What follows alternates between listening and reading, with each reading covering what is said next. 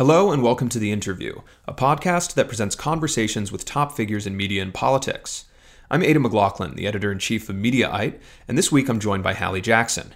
She's an MSNBC anchor and the chief White House correspondent for NBC News, and will be on air for the network's Election Day broadcast, Decision 2020, which kicks off next Tuesday at 7 p.m. Eastern. I called up Hallie this week, days before the election, to discuss the state of the race, the mood inside the White House as polls show President Trump down to Joe Biden, what we should expect on Election Day, and what it's been like to cover this historically insane year in news. Hallie Jackson is chief White House correspondent for NBC News and an anchor on MSNBC. Hallie, welcome to The Interview. Thanks for joining us. Thank you. It's a pleasure to be with you. So your primary beat is the Trump White House, and I want to start there. The presidential election is next week. President Donald Trump, having recently recovered from the coronavirus, is on the campaign trail, delivering several rallies a day to packed crowds of supporters. Joe Biden, who has, let's say, taken a quieter approach to campaigning during a pandemic, still leads Trump in the polls that matter. He leads the president nationally and in most of the battleground states that are needed to win. Granted, we all remember what happened in 2016, but I'd say that the race is pretty solid for him right now. I'm curious, in light of all of that, what the mood is in the White House right now. Is there a sense that this could be it? So I think there's a sense that things are tight. I think there's an acknowledgement of that from the folks that I talk to and the people who are close to the president in and around the campaign and the White House. One thing I hear a lot, Aidan, is references to the campaign that I covered 4 years ago for Donald Trump in 2016, when the polls showed him underperforming. There was an expectation, I don't have to remind folks, 4 years ago that Donald Trump was not going to pull out a victory, and he did. And so I think one of the things that I constantly hear about from folks is, well, Hallie, you remember what happened 4 years ago. We think we still have that sort of underdog status, that we can still pull out a surprise victory. Just you wait and see. Now, that's kind of a little bit of the public bravado, although I do hear it privately as well. Some discussions about internal polls in certain battleground states that are tighter than what the public polling shows. But you are correct in that in a lot of these battlegrounds, and really important battlegrounds too, with some new polling out this week on Michigan, for example, on Wisconsin, showing Biden with a pretty decent lead outside the margin of error over Donald Trump. There is an acknowledgement that, this is not an easy slam dunk by any means. I don't think there are a ton of people inside the Trump orbit who are writing off a victory, but I do think there's a sense of potentially bracing for some news that isn't, all positive come election night, of course. And I think that reflects just the reality that we're seeing on the ground. When you get inside some of these poll numbers, what's interesting is the way that the president's pandemic response has really affected him in some of these battleground states. You look at a place like Wisconsin, right? My colleague Lester Holt has been traveling all across the country for Nightly News, which is a program that I'm always contributing to. And he was in Wisconsin this week. And I think one of the interesting things there is how much sort of the discomfort with the way that the administration has handled the pandemic is being reflected now politically as people are getting ready to cast their ballots, on Tuesday, or frankly early, with 72 million people having voted already so far. You mentioned the states that have been hit hard by the pandemic. I'm thinking of Wisconsin, which does have Biden up in the polls right now. Do you think that the Trump campaign has internal numbers that is leading them to focus on different states, maybe Florida or Georgia? Yeah, and one that keeps coming up and that has been coming up, I hear a little less about it now, but is, for example, Minnesota. They think that's a place they could have potentially done well. I think where the president is visiting this week is interesting. He's focusing on, for example, Arizona. He had a couple of stops, couple of rallies there that he's doing. That is a state that he won back in 2016, but that, it's pretty dead heat-ish with Joe Biden right now. Biden has a slight edge, but it's not anything, insurmountable. And so I think the president playing defense is going to be important. He's got to hold on to the states where he did well in 2016, and then he's got to expand that map a little bit too. And I think that's the challenge for the Trump campaign right now. Sure. And the election is next Tuesday. Tens of millions of Americans have already voted, but there does seem to be a lot of anxiety around what's going to happen at polling places. There seems to be a lot of fears of voter intimidation. Do you think that we have anything surprising in store for Election Day, or do you think it's going to be a normal election next Tuesday? One thing that I hear, and it's interesting, I had a conversation with Michigan Congresswoman Elissa Slotkin this week on my show on MSNBC, specifically related to some of the issues that have come up in Michigan regarding, for example, open carry at polling places and whether or not that can happen. There has been some back and forth with state officials, with judges in that state on what you can allow. All of it, of course, becoming a flashpoint, if you will, for some of these questions of voter intimidation and voter suppression. And one thing that I thought was interesting, and she's talked about this elsewhere too, is the idea that, having some faith in these state secretaries of state, right? Some of the state officials and some of the clerks on both sides of the aisle, Republican and Democrat, who do believe, wholeheartedly in the sanctity of the democratic process of actually going out and casting your ballot and doing that, in a presidential election once every 4 years. So the thing that's great about the resources that we have at NBC News, so on election night, for example, Aidan, just to give you a sense, I will be fully immersed in, Trump world on the, with his campaign at their election night event, focusing on that for NBC News, for MSNBC, for NBC News Now, for our digital team, trying to feed all those different platforms. We have an entire team focused just on this other issue, right, of election security, voter intimidation, voter suppression, potential reports of that. So the great thing about a place like NBC is that we have an entire apparatus in place to help immediately track down any reports of that, to help figure out, what's legitimate, what's perhaps overblown, what officials are saying on the ground, what our reporters are saying on the ground. And I think that, to me, like as a reporter who will be in the field on election night, right, to have access to that is going to be hugely, hugely important as some of these things, potentially pop up. Yeah, that's a really valuable reporting service, I feel. Now, you mentioned election night for the Trump campaign. I read a report this week that they're planning on hosting a party at the Trump International Hotel in Washington, D.C., but that the president is not as sort of bullish on hosting election night parties. Is that something that you're planning on attending? Do you know if that's happening or? So I know I'll be in Washington on election night. At least that's the assumption right now. The campaign has sent out an email to supporters talking about this election night event at the Trump Hotel. I've actually reached out to our local officials here in Washington, the mayor, for example, and some others, because what I find interesting, at least a part of this, is the president is allowed to hold events if he wants on the White House grounds. I flashed back to the end of August and the Republican National Convention, which was on the South Lawn in large part at the White House and in the Rose Garden. And there were various events at the White House.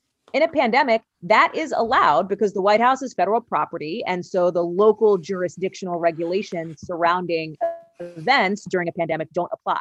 The Trump Hotel is not on federal property, right? And so in DC currently, there's a limit, for example, of 50 people for gatherings. There's some different mask requirements for certain businesses, et cetera. So I'm kind of curious to see how that is going to play and sort of how that relates. I'm sort of sharing this with you live as I'm still reporting out these threads and have calls out, and I'm kind of working on this with people. But that's one of the things that I'm watching. It's always interesting to think about for either campaign or either candidate. Any election, really, primaries, I think about too. The election night, like the night that the returns start coming in, it's always so fascinating to kind of be around people who support that candidate, how the energy is, what they're watching as the returns come in, the cheers when a state goes their way and the silence when a state doesn't go their way. So those are kind of the things that I think the on the ground reporting will be able to reflect, as it always does on election night. Although you make a really important point. So many people have voted. Our numbers at NBC show now that more than half of people who voted in all of 2016, right, the entire electorate, have already actually voted, which are just mind-boggling numbers. Not shocking in the middle of a pandemic, right? Like that's maybe what you would think would happen, but it's still been just incredible to kind of see the raw energy of that. I think there's also the question of whether or not we're going to actually get the results on election night, or if the pandemic is going to delay a final answer on who wins the 2020 election. And that could be an issue if, Trump declares victory early or contests the results. And he's already said that he doesn't want votes counted after November 3rd. Is that something that you're looking out for? So one of the things that I've started to say, on the air on my show and elsewhere, sort of in editorial calls with the network too, is talking about, 6 days to go, 5 days to go, 4 days to go, before when votes will start to be counted, right? Because it's election day and election night, and that's how we traditionally think of it. But this election more than ever, we don't know, right? That's when the votes in many instances will start to be counted, the ballots, right? So this could stretch in some states for a while. It may not in other states. We just don't know. There's so many question marks about that. What we do know, and this I think relates to the question that you asked about President Trump, is that the president would love nothing more than for there to be a result on election night and for that result to be him winning the election, right? And he's so clear about that at his rallies, in his tweets. He's been talking about that, trying to, I think, create and sort of early on sow seeds of like sort of preemptive confusion, if you will. Worth noting, right? Like all the time, there's no certification of election results at 11 p.m. on election night. You know what I mean? Like, Ever. Yeah, right. Not this election, any election, And so I think that the way that news organizations talk about that, it's important for us as organizations to be transparent about that. And we always are, right? And that's why I think using language like, hey, votes are starting to be counted and we can project this happening. And we always use that kind of language. And this year, I think more than ever, that's super, super critical considering all of these questions. And important, I imagine, to treat the election as not a one-night event, but potentially a days-long, week-long event, which I'm sorry to... No, I got childcare lined up for like the month of November, just in case, Smart. Because you never know. Yeah. Now, let's say Trump does lose the election next Tuesday, or however long it takes to see the results. What is, I hate to make you sort of predict, but what is your best bet for what Trump does after he leaves office? Have you heard any rumors from inside the White House about what he would do next? Are we going to have, rallies for the rest of time? Is he going to start a Fox News competitor? Do you have any insights into that? So as you, I think, correctly point out, I'm certainly not a prediction expert, right? That is, I love to live like actual things that I'm reporting. Here's what I can say based on having covered this president and previously before that, this candidate, this citizen for years, which is this is somebody who likes to be in the spotlight. And we know that based on his long history of doing that, on his business, his career in business, on his career in politics, and the way that he had sort of dipped in and out of the political world even before he officially started running for president in 2015. So to those, he has sort of jokingly or sarcastically said on the campaign trail recently that, hey, maybe he'd go move away or like disappear or something. Anybody who thinks that is going to happen or is hoping that is going to happen is going to be sorely disappointed. I just don't see, no matter what happening, Donald Trump disappearing from the public discourse. And I think that ties into one of the storylines, and again, huge hypothetical. We don't know how this election is going to go, but since you sort of set it up in this scenario, if the president does not win, what that means for the Republican Party, and yes, Republicanism and conservatism and Trumpism, like how does that play out? And the president, I imagine, will still want to be a presence in that sort of Trumpist populist world that he has sort of put together over the last 4 years. That might be a different world than the one establishment, quote unquote, Republicans are living in under a potential Democratic president, right? So I think those to me are going to be the really fascinating storylines as somebody who, I myself covered the Republican primary in 2015, 2016, and watching that world and the way that universe is evolving and has evolved and will continue to evolve is something that I think is going to be a very sort of fruitful reporting journey over the next couple of years, depending on what happens next week. Yeah, you make a great point there that the real question is what role does Trump play in the Republican Party after he leaves office, whether it's, next in January or 4 years from now. Right. Let's talk about the final debate. It was hosted by your colleague, Kristen Welker. Yes. There was a bit of a controversy before the event. Trump and some Trump-friendly media outlets targeted her and accused her of having some sort of anti-Trump bias. And then the debate happened and her performance was met with rave reviews. What did you make of that whole ordeal? So I will say to you what I said on the air on my show the morning after the night of the debate, because, and just as some background to this, I'm not only a close colleague of Welker's who works in obviously our White House unit as well, but she is a dear friend of mine in Washington and beloved, I think, by every single human who works at NBC and one of the kindest people in the world, which is to say that I would hope, it is my hope and my thinking that those who, preemptively attempted to criticize her performance feel embarrassed, I think, because anybody who knows her knows that the criticism is so absurd as to be laughable if it wasn't so, completely off-putting. And so that's what I'll say about that. She did a phenomenal job. I think she represented NBC so well. I know that Noah Oppenheimer, president, has said publicly that it showed, I think, the world why Kristen is not just one of the most valued members journalistically of our organization, but also just on a personal level with sort of the warmth of spirit that she has. So I think that it is an intense and very, very high profile and high stakes setting. And she performed exactly like we all thought she would, which is, perfectly. Do you think she was fazed by that criticism at all? No. Now, it does seem, I do agree, it does seem to me like a little bit of sort of Trumpian ref working. It reminded me of that famous comment that he allegedly made to Leslie Stahl back the previous time she had interviewed him, that he attacks the press to discredit them so that they will not be believed when they write negative stories about him. Do you think that that's been a deliberate strategy of this White House? Well, I think what you have to do is look at, what the president and what his allies have said versus sort of what they've done and how things have turned out. I think some of the best examples of that is that it is now like a classic part of the president's stump speech over the last 3 days or so, that he now praises the final debate moderator from NBC. So I think that is significant. I also think, you bring up Leslie Stahl, and that interview, the 60 Minutes interview, was a fascinating one.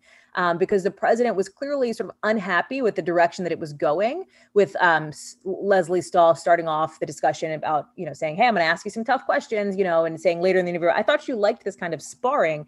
And the president sort of dramatically, I don't want to say dramatically, but the president, despite potentially having more time, leaving. I should note his White House has said he gave her a lot of time, which for a president, who's busy, take that for what you will. But you then watch the interview, and it was just such an interesting juxtaposition of the way that the president portrayed it versus the way that the 60 Minutes did. One thing that was notable there was the president, of course, releasing the full unedited interview that was shot by presumably White House staffers on Facebook, right, days before that interview was released. And I just think that is an example of what you're talking about, the way that the media has become almost central to the president's strategy. And the way that he uses media, and I say that meaning social media, to his advantage as much as humanly possible. That was something that he felt did him well and did a service for him in 2016. And he's, taken a page from that playbook again. And he's never put down that playbook, Aidan, Yeah. And I think it was telling that in particularly the Leslie Stahl interview that he was aggressive from the first question. It did seem like that was sort of a strategy that he was playing out. It wasn't like he got, increasingly aggravated over the course of the questioning. It was from the very first question, he was sort of angry at the interviewer. But just one more question about the last debate. I do think one of the things that silenced critics of Kristen Welker and actually earned her plaudits from conservative media was that she asked Joe Biden about allegations of corruption in Hunter Biden's business dealings. Now, that's a story that I think the mainstream media has been extremely cautious with and even reluctant to cover, I think in part because of PTSD from 2016, when the media kind of enthusiastically covered every word from the Clinton DNC emails, which we now know were hacked by Russia and laundered through WikiLeaks. What do you think of the Hunter Biden story as a news story? Do you think it's something that the media should be looking into more? Well, I know that members of the media are investigating it and looking into it. Mm-hmm. I think there have been a lot of questions about the provenance of some of the materials, and our reporting broadly at NBC News inside the organization has been that, intelligence experts suggest that this is the sort of fruits of potentially some sort of foreign disinformation campaign, foreign hack and dump campaign, essentially. And so acknowledging that and understanding that, I think, is really central to that story. And I think that one of the things that we've tried to do is make that extremely clear and evident in the way that we talk about that story. I think that, Biden has, even prior to this, has had to answer questions or has faced questions about his family. And I think that, you saw that on the debate stage. I do think that putting things into a broader context is so important for viewers and for voters in the run up to an election. It's kind of the responsibility that all media organizations have. You made headlines with an interview with Trump campaign press secretary Hogan Gidley last week. You questioned him quite aggressively on the president's false claim that there is widespread voter fraud in the country. And it felt like a rare approach, to be honest, to conducting interviews with Trump surrogates, because the press has been very vocal about how much Trump lies and how much his surrogates can be dishonest. But he and his staff are treated still very much the way that their predecessors in the White House were treated. And this interview, in which you cut Hogan off and ended the interview early when you refused to answer your question and instead, continued to push some misinformation about voting, is obviously a departure from that. What did you make of that interview in general and the response to it? So I think a couple of things here. I think that, first of all, I do think, and I'll speak for myself and not for other anchors, but I do think there is Sure. certainly pushback when people say things on the show and sort of in interviews that are incorrect, right? And I think that's broadly borne out. I think that, for that interview specifically, I had not been intending to have a conversation about things that weren't true about widespread voter fraud, right? Like, which doesn't exist. Like, that was not the point of that discussion. I think unfortunately, the conversation devolved into that from some of the things that the, spokesperson from the Trump campaign was saying. And as you know, I don't think it's right to let those things go uncorrected, right? To let those kinds of things stand. Sure. The original intent of having somebody from the Trump campaign on, and specifically, Hogan Gidley, who previously worked inside the White House in the press shop, was to get actual information, right? That is the goal that we go into every single time we interview any surrogates from campaigns, right? Like, what concrete facts, what actual facts can we get? And we have conversations about surrogates saying, okay, what is the point? Why are we having this person on? What information do we want to glean?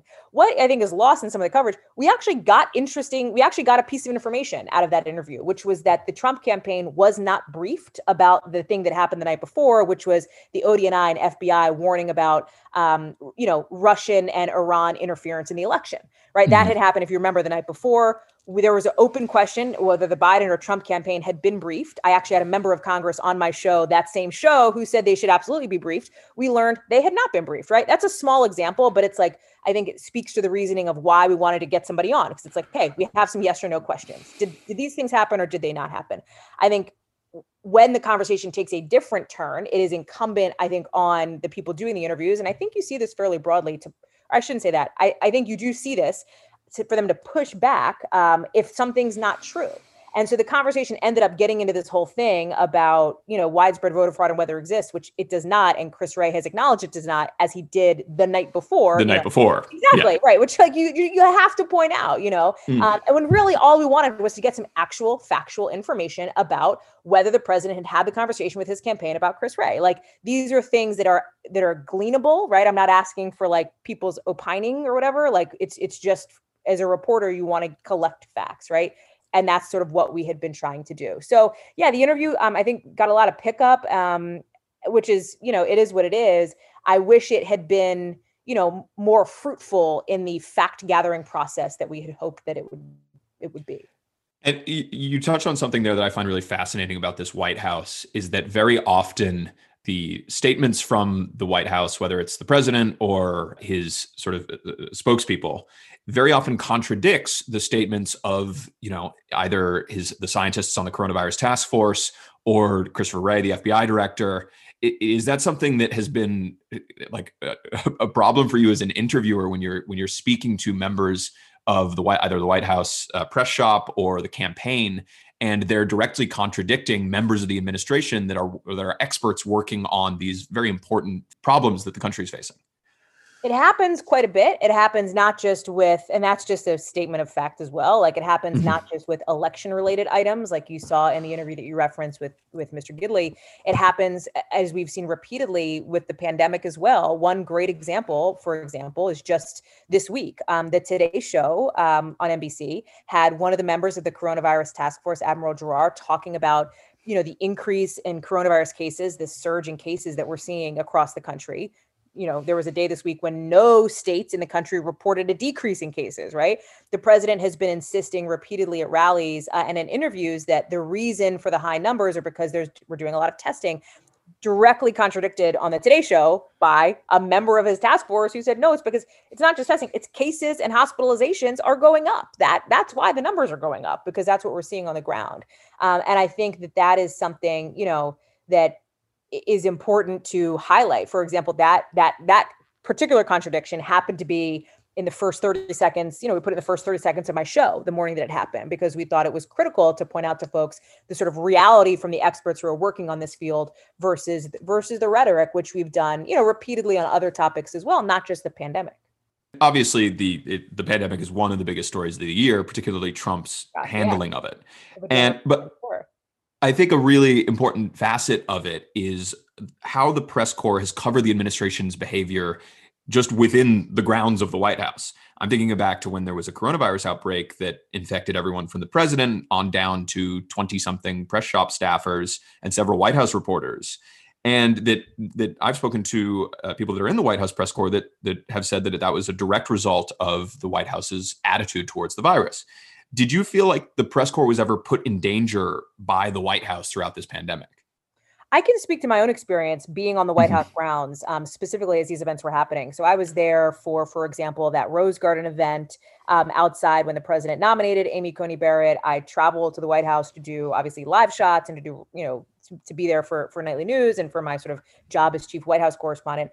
And what I saw and what I had seen, you would go back to the area called Upper Press to talk to officials. This was prior to the president's hospitalization. And I would often be, or if I was up there with a colleague in the press corps, the only one in a mask. And I had come back from maternity leave right at the end of August, right in time for the convention. So I hadn't been going to the White House over the summer.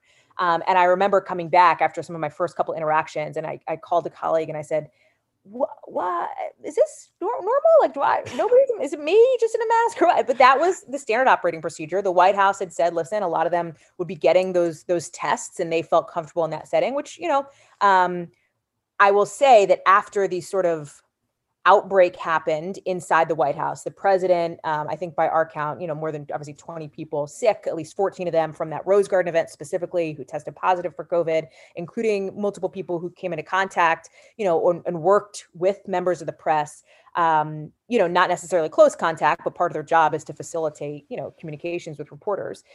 I personally, I will just be very candid with you, Aidan. Like, it was very stressful to go onto White House grounds. It's also our job to do that to a degree, but we at NBC really took steps to limit our presence to just the sole absolute needed number of people, right? I did a lot from home.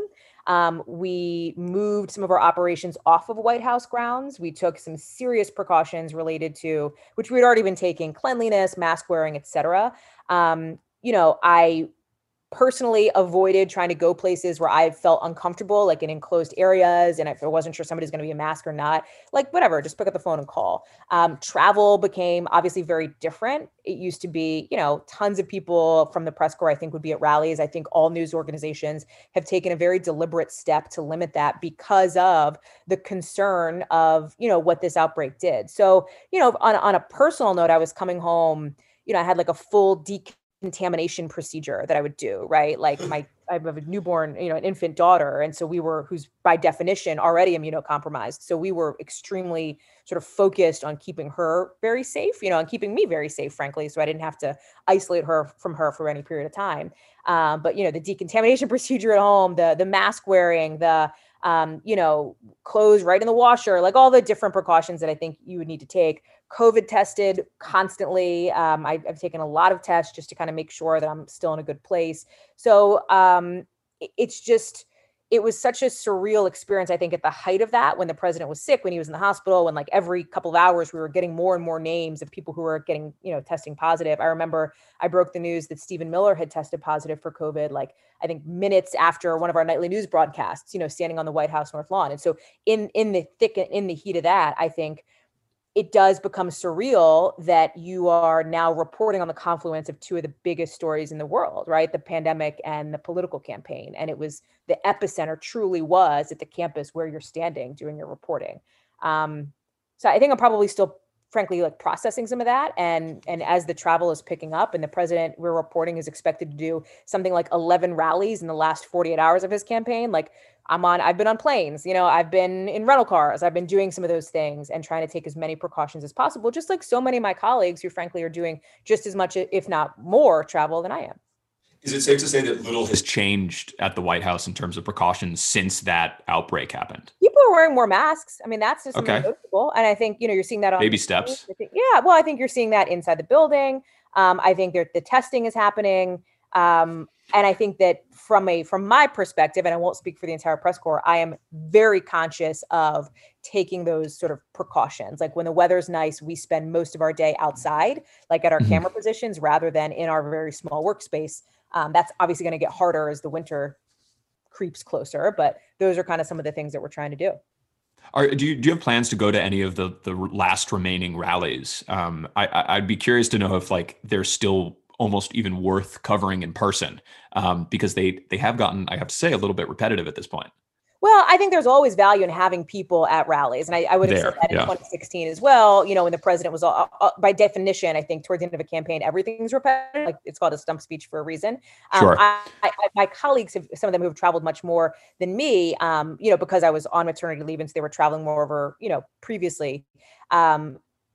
There is, I think, some color and some perspective that you get from being there. I think talking to people who attend the rallies is obviously really important, of why they're making the decision to be there, and sort of having eyes on the ground. I will say for me, I'm also juggling. I still do a show every day at 10 a.m., right? And like from the home studio. So that makes travel a little trickier for me. One of the things that we've done, for example, is been able to take the show on the road. We did that last week for the Nashville debate, the week before for our town hall in Miami, in South Florida. So being able to broadcast from the field for the show and then sort of turn to the coverage of like my day job, as I like to call it, as the chief White House correspondent for NBC, being able to juggle that, I think, is important. It's also going to get just crazily insane and busy, meaning from a logistical perspective, as we get closer to Tuesday, just because there will be a lot of travel for President Trump. You alluded to this at the top of your broadcast here in your introduction, but Joe Biden has done far less travel, and that has been, an intentional choice by his campaign. And in talking with officials on that side of things, because of the pandemic and the idea that they, feel like it's important to send sort of a message to Americans who are watching some of these things. You wear a lot of hats at NBC. You are the chief White House correspondent. You host as you said, the Daily Show at 10 a.m. MSNBC Live. And you've been in the news business for a while. And this year, it feels like, has probably been one of the more insane years in news that we've ever had. We had the coronavirus pandemic. There's an economic crisis. There are still protests against racial injustice happening. And now there's a pretty crazy presidential election this week. I apologize for asking such a sort of general question, but what has it been like covering the news this year? Whew. Relentless. It is relentless. It is, the word that comes to mind is sort of cliche, because high stakes doesn't seem to cover it, but I think it puts into sort of crystal clear focus the responsibility that journalists have, and how important that responsibility is at a time of national crises, right? Crises plural, because as you talk about, there have been multiple of them, right? The questions that have been seeded about the legitimacy of our democratic election process, the global pandemic that is worsening in this country, and what some experts consider to be still maybe the first wave, but the third peak of it. The racial reckoning, the reckoning over social injustice in this country that has been happening, for months now, and that we're seeing come into relief yet again with the shooting of Walter Wallace in Philadelphia. It is so important to, at this moment, get the story right, and to meet the moment, and to constantly be thinking about context and how do you put into context these things that are happening. I have had a very, I think, unusual experience this year, because I also happened to have a baby, right? 2 days before the president went on the Oval Office and, he delivered an address on the pandemic. We walked out of the hospital 2 days before that happened, the day that Tom Hanks came down with COVID, and the NBA shut down its season. So we were having this sort of very surreal experience of our own as a growing family, sort of away from the news business, at the same time that this sort of tinderbox was lighting up as it related to the pandemic in this country. So to come out of that after a few months and to step back into it was, for me personally, an incredibly, incredibly intense experience. It's been, I covered, as you know, I covered politics back in 2016. I was on the road for that campaign when we had a huge, Republican primary field, and then Donald Trump obviously ended up, getting the nomination, and then the general election versus Hillary Clinton, and then the transition. But I think the time period in the last month has been probably one of the most intense of my life, of my professional life, just because it is so important to be crystal clear in what you're talking about. When the president, for example, went into the hospital, I think it was a Thursday night or a Friday afternoon that we found out, Thursday, that he had tested positive for COVID. And then I think Friday he was at the White House and he went to the hospital Friday afternoon. I mean, we were basically on the air at NBC News for like, I'm exaggerating, but it felt like 6 days straight. You know what I mean? Like just, and you're on the literal, front lines of reporting information from your sources and from your contacts back to the entire NBC News platform. You know what I mean? All of our different entities. And it's a huge responsibility. And I think it's one that none of us, I certainly don't take lightly at all. So, I think for me personally, it's going to take, I think, a minute to like get away from 2020 and process what it meant. Because right now we're still in the thick of it, so it's a little hard, I think, for me to assess what it means sort of from a historical perspective when I'm still actively and vigorously reporting out, all these different elements of it. But it is sure as hell one for the history books. Well, I do hope that you get a minute to breathe in November. Hallie Jackson, thanks for joining us. Aidan, thank you so much. I really appreciate it. Thank you for listening to this episode of The Interview. Please subscribe to The Interview on Apple Podcasts or Spotify, and look out for our coverage of my conversation with Hallie Jackson on Mediaite.com. We'll see you next week for a special podcast in the wake of the November 3rd presidential election.